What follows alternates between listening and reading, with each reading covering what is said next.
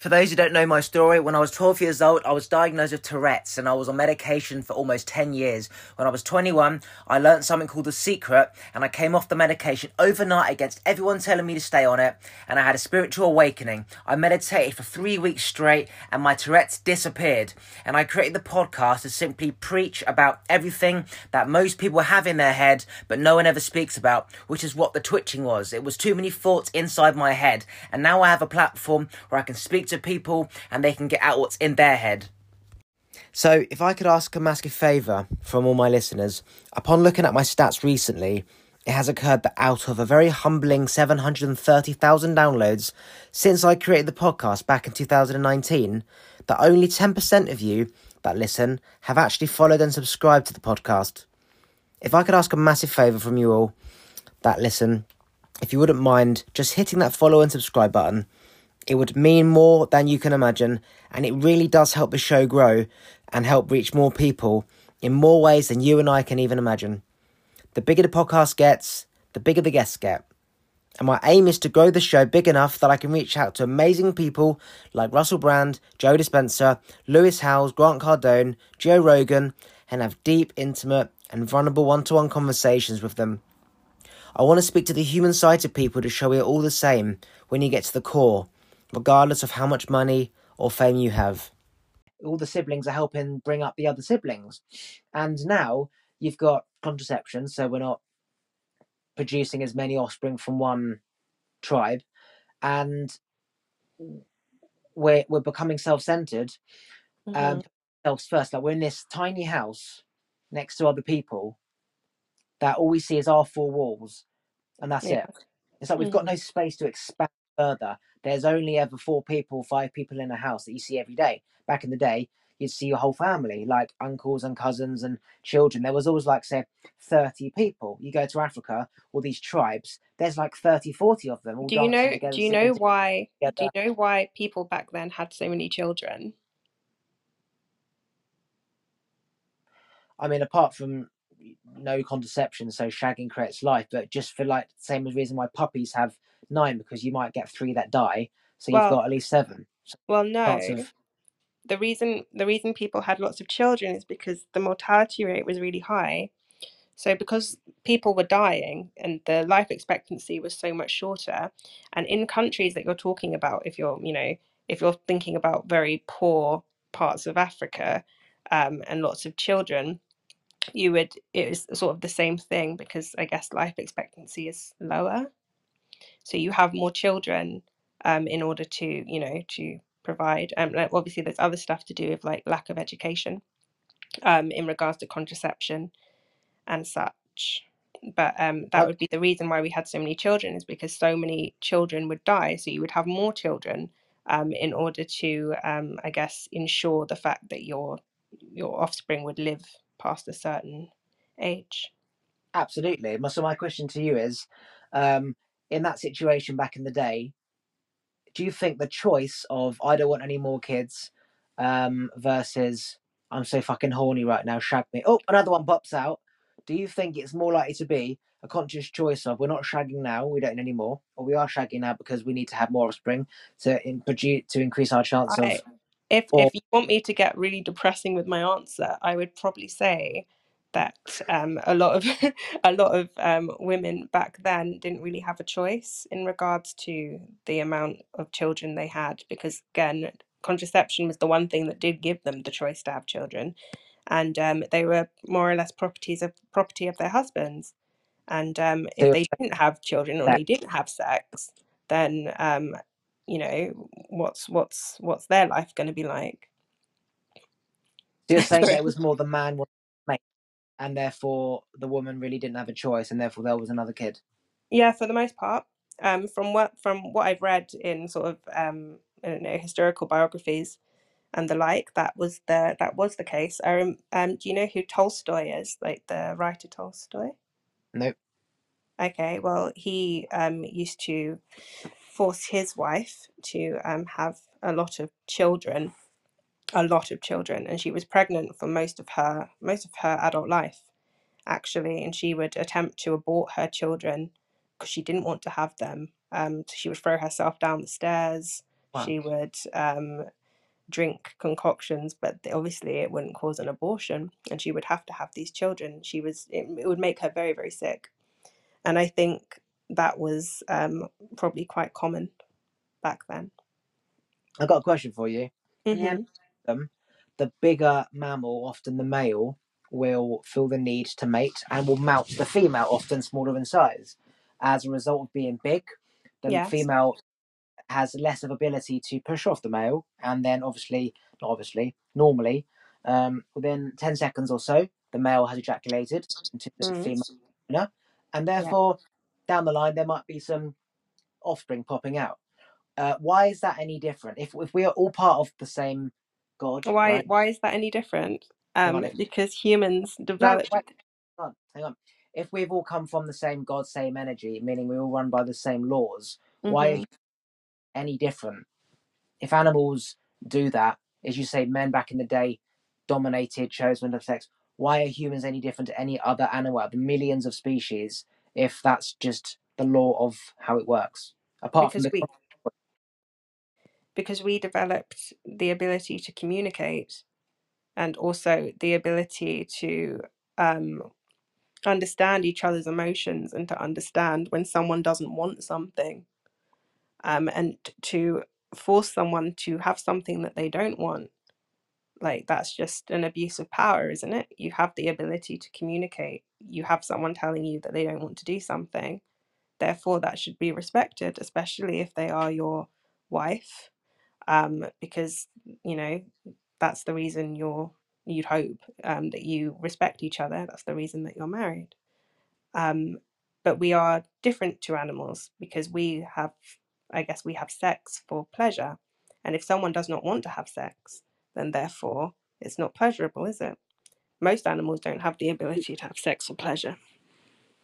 It's just for do you think procreation. do you think if a male ostrich was trying to mount a female ostrich, do you think that female ostrich, if it could speak how it feels, would imagine if you uh, round up all the ostriches that have been mated by male ostriches over the millions of years, how many, Mhm. if they could speak, could be? Yeah, I wasn't in the mood to mate, but had no choice. He was just bigger than me. Versus, oh yeah, stick it in my pussy, baby. Like, how many ostriches do you reckon would be against this man Moore was about to make? Or because I don't it's part of the know, animal, but I can is only it part of the say animal? I can only say, because I can't, because I guess ostriches and birds and things, I don't think have sex for pleasure, so I can't say that. But I know that it's been recorded that dolphins rape other dolphins. Stick it in As their in, blowhole. I don't know, but I think it's been recorded that, female dolphins actually don't want to have sex, but they are obviously very clever, and have sort of what's it called, superior forms of communication as well. But I don't think humans are like animals in that way. Yeah, And back to your previous point, I think contraception is a good thing, and I think it's very good that we're not having as many children. Imagine living in that time period way back when, and you're a woman and you keep having to have children because, say, your husband, and you don't have any other option, you have to keep having children, but the mortality rate is really low, your children are dying, and obviously the more you have children, the sicker you get, and the I guess the more unhealthy your next pregnancies get, and you're is that losing your true? children and your children are dying. Like, imagine how awful that must be for you. Is that true? The more you breed, the you said the weaker you get, and the less I'm healthy you'll I'm be not about the sure, babies. but I'm talking historically. So I'm talking about, say, women that, well, girls that would have had children very, very young. So think about how the younger that you have your pregnancy, the more likely you are to die in childbirth, and the more likely you are to become infertile. Um, Is that and true as well? yeah, of course, So the younger, like a 13-year-old had a baby, she's more likely to die than say a 30 year yes, old. yes. How come? Well, they're more likely to die because your body isn't ready yet to have a child. So let's just say that. once somebody starts having a period, then it means they can produce eggs. In the animal kingdom, natural world, surely, as soon as you can create eggs, if the whole point of life is to breed and produce. if you over there are animals, I can't think specifically, but there are certain animals that if they start having babies too young, they can't look after the babies. They reject the children because they're too young to look after them. It's a similar thing. Yeah, that makes sense. Yeah. In the animal kingdom, where let's just say you had some 9-year-old Africans in the jungle, just all they've got is jungle. Like they eat, they drink, and that's it. Mm-hmm. Thought about this a lot actually. Just imagine a cow is in a field, gives birth to a cow. That cow starts eating grass because all the other cows just eat grass, okay, and sleep. African people in the jungle, 9 years old, all they do is eat, drink, take bananas off the tree, coconuts off the tree, and sleep. If that's all there is to do, and you've seen your other family and siblings and other people just do the same thing, there's not Mm. much else to do. Whereas, say, a 13-year-old in this world, of all the pressures and all the shit that's to happen, yeah, they wouldn't cope. Do you think that it's simply just environment that would mean that the I person think rejects the baby, or is it no, I natural think to reject? no, I think childhood is very essential for humans in general.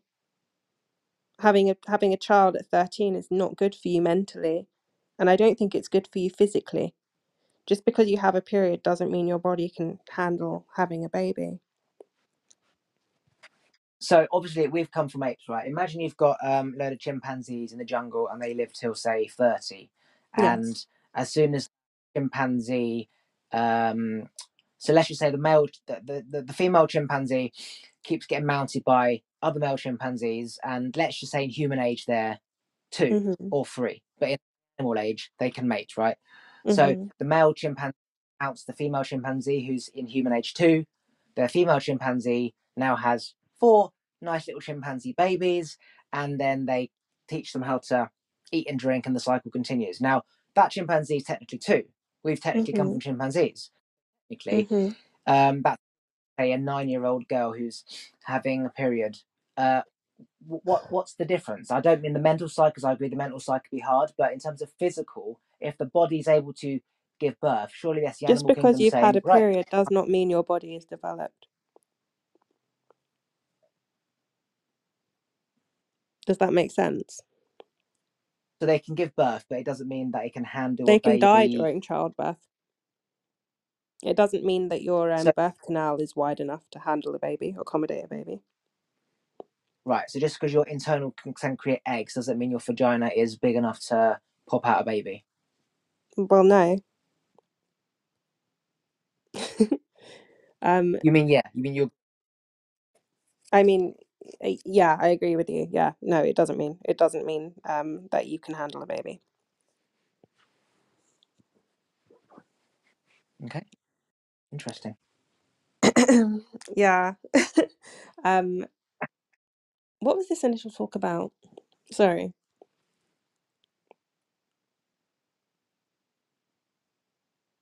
Are you still here? Yeah, yeah, of course. Yeah, so we You were think I've talking figured about we were, we were talking about people in ye olden days and the amount of babies they were having, right? And whether yeah. having children young was like a good thing. No, I don't think it's a good thing. I don't think it's a good thing, and I think childhood is very essential for humans and for young girls and for young boys. And I don't think people should be, only having what, like 13 years of life, 15 years of life before having a child. I don't think that's healthy at all. Oh yeah, so back to the dolphin thing, right? You're saying that dolphins, let's just say Yeah. comes from size of the brain. So you could say an elephant's smart and a dolphin's smart. So the word rape a dolphin, meaning that there was some form of distress from the female dolphin saying, "Get your dick out my blowhole." Whereas in the animal kingdom, you might see a little smirk on the little giraffes like face, like, "You're gonna fuck me." Did you So know? that's obviously an entire. But did you know smiling is indicative of distress in most animals? So that's interesting because when my dog feels sick, she has a smile on her face, and then a few hours later she pukes in the garden. So it's It's like true. When my dog chimpanzees, smiles, when they're aggressive and when they're stressed, they smile. no, it's so true. When my dog feels sick, like she's eating something funny or she's eating some grass, she has this huge smile on her face, and she's always sick. And that's how we know when she's going to be sick, because she's got a smile. So why is that, do you reckon? I think humans have learned cues in order to make other people feel more comfortable, or to express, to, I guess, communicate how they're feeling. So I guess when we were apes, we indicated stress through baring teeth. And then now we've learnt to smile at each other to indicate sort of ease, to put someone at ease. You smile at them, right? So that's, I guess that would be why. Very interesting. Um, so when somebody smiles, right? Mm-hmm. Let's just say I'm means I feel good. So if I frown, I'm releasing cortisol and adrenaline into my body, right? It doesn't feel good. If I smile, I'm releasing, say, serotonin and dopamine, so I feel good. At what point did we learn to change those chemicals, or at what point did we learn to create the opposite chemicals to a smile, which back in the day, as you say, was supposed to Well, mimic? a natural smile is appeasing to people. But a smile that's too intense, or an unnatural smile, a fake smile, is not appeasing to people, and it makes people uncomfortable. What's the difference between that kind of smile, like a natural smile, and a creepy smile? Like, like, this guy looks a bit weird. Why is he smiling at me? Like, the difference. So we're talking like just like smile without teeth versus smile with teeth. No, I think we've learnt to know the cues between different types of facial expressions, smiles, to know what is sort of, I guess I'm going to say, like, a smile of like safety, and a smile of like, this guy's off or a bit weird, because humans have learned to read each other's social cues really, really well. I think the only animal that's learned how to do it better is like a dog, I think. Do you know what? Also, thinking about it now, when cats are stressed and pissed off, if you find a cat on the street, it's wagging its tail like it's looping, and it's a sign that the cat's it's stressed. You're threatening it, but it also has a smile. Mhm. So I would often go up to smiling, thinking it's happy, and then it would always fucking like paw me and claw me, and I'm like, Mhm. why would you do that? And as you say, maybe it doesn't symbolize he's having a nice day. Maybe he is stressed, and that smile of enticement was a trap because it always clawed me. It's a very Mhm. good point. It's a stress response in most animals. It's just not for us. We've kind of changed the meaning of it.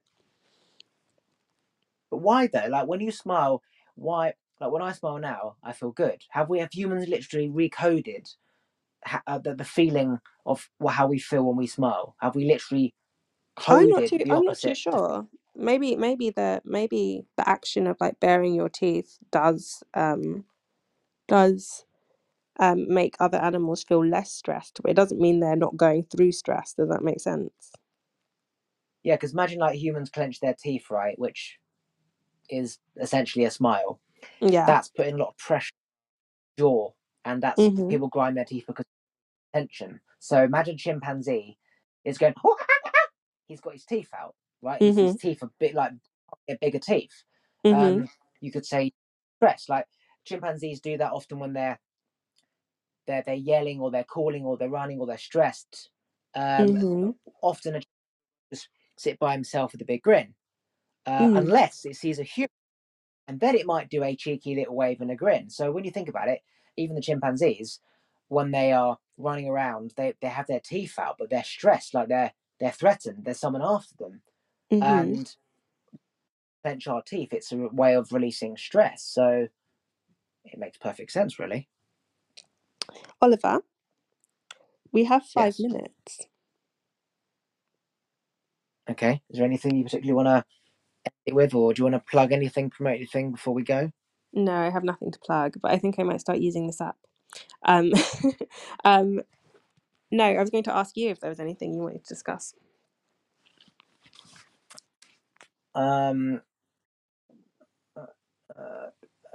Well, right now I'm looking at my plants, and I water them every week.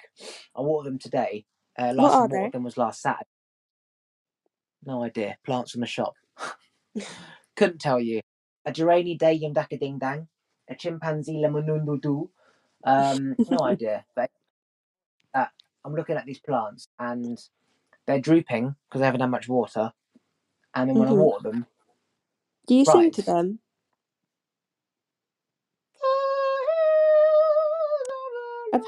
Oh my god, that's Apparently, right. they like being sung to. Yeah, so interestingly enough, I've been hearing this quite a lot over the last week, that singing. I know this already, but I'm hearing it often. People who sing Mm. to their plants, the plants grow. People who are depressed and angry, negative, the plants die. I know all this Yeah, shit, but it's weird how we're you should do an saying it. experiment. You should have one plant that you shout at and another one that you sing to. I told my friend we should do this. I said you should have two rooms, one plant in one in the other, same plant. You call one plant a dirty fucking cunt, rot in hell, you bastard. And the other one you go, good morning, darling. How are you? Would you like a cup of tea? How was your sleep? I love you so much. Good night. Mwah. And then you see the difference. You see the difference in. It's a great experiment. Like, you should vlog it every day, like a YouTube video, and you got day Mm-hmm. 1, 2, 3, 4, 5. Like, one, you got split screen. One's the plant in one room, one's the other one in the other room, and you see like the difference of growth. I mean, Yeah, it'll be like the rice where people were yelling at rice and the rice went mouldy, versus the rice that stayed fresh and healthy, which you know about, right? I think I'd feel sad if I was to. Right I now, think I'd feel sad if I was to shout at my plant. Do you know what I mean? I mean, it'll be a great. I mean, it's the same for I'd start water. my day really angry if I did that. Um, well, maybe you should yell first and then override it with a positive. So you call one plant a cunt, and then you call another one, "Good morning, darling," and you've left on a Like positive having note as opposed favorite to a negative. children. You've got your favorite child, and then you've got the one that you like hate. Yeah, you've got the one that you like sent to bed early because it's a nightmare. Get upstairs now. And then you've got the other one downstairs like, so how was your day? Would you like a hot Yeah, chocolate? yeah. Oh my god. Are you right? Have you got a cold? um, no, I've not got a cold. I'm just basically I've got a really strong immune system, right? And as soon as the temperature changes in the atmosphere, my immune knows it, so it creates Mm-hmm. mucus to protect me. So the change in temperature of suddenly it's 12 degrees and it's back to 1, my Yeah, body's like, are we under attack? Do I create more mucus? And then obviously now I'm creating mucus, I've got to get it out. And it's just a nightmare. Like in the summer when it's hay fever season, I'm yeah, forever sneezing.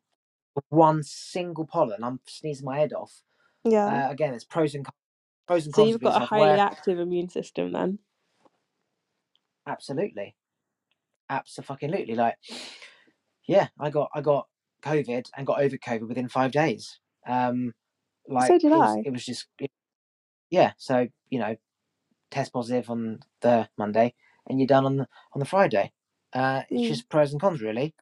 Having a good Yeah, immune. it's your caveman meals that you have, all nuts and seeds and salmon. I can't remember what you used to eat, that Which, sort of thing. which I still have. I have 10 different nuts now. I've added to it. I now have every nut in the UK: almond, What pistachio, Brazil, walnut, macadamium, pine nut, peanut, cashew, hazelnut. I have every nut in the UK. You can't get any more nuts. that's very nutty. Yeah, all my salmon and my egg and my dark chocolate and my hummus and my coffee and my olives. A pure caveman diet. Yeah, that sounds nice. Sounds very Mediterranean. Yep. Okay. Right. Anything you want to say before we end it? No, this is nice and fun. I've enjoyed it.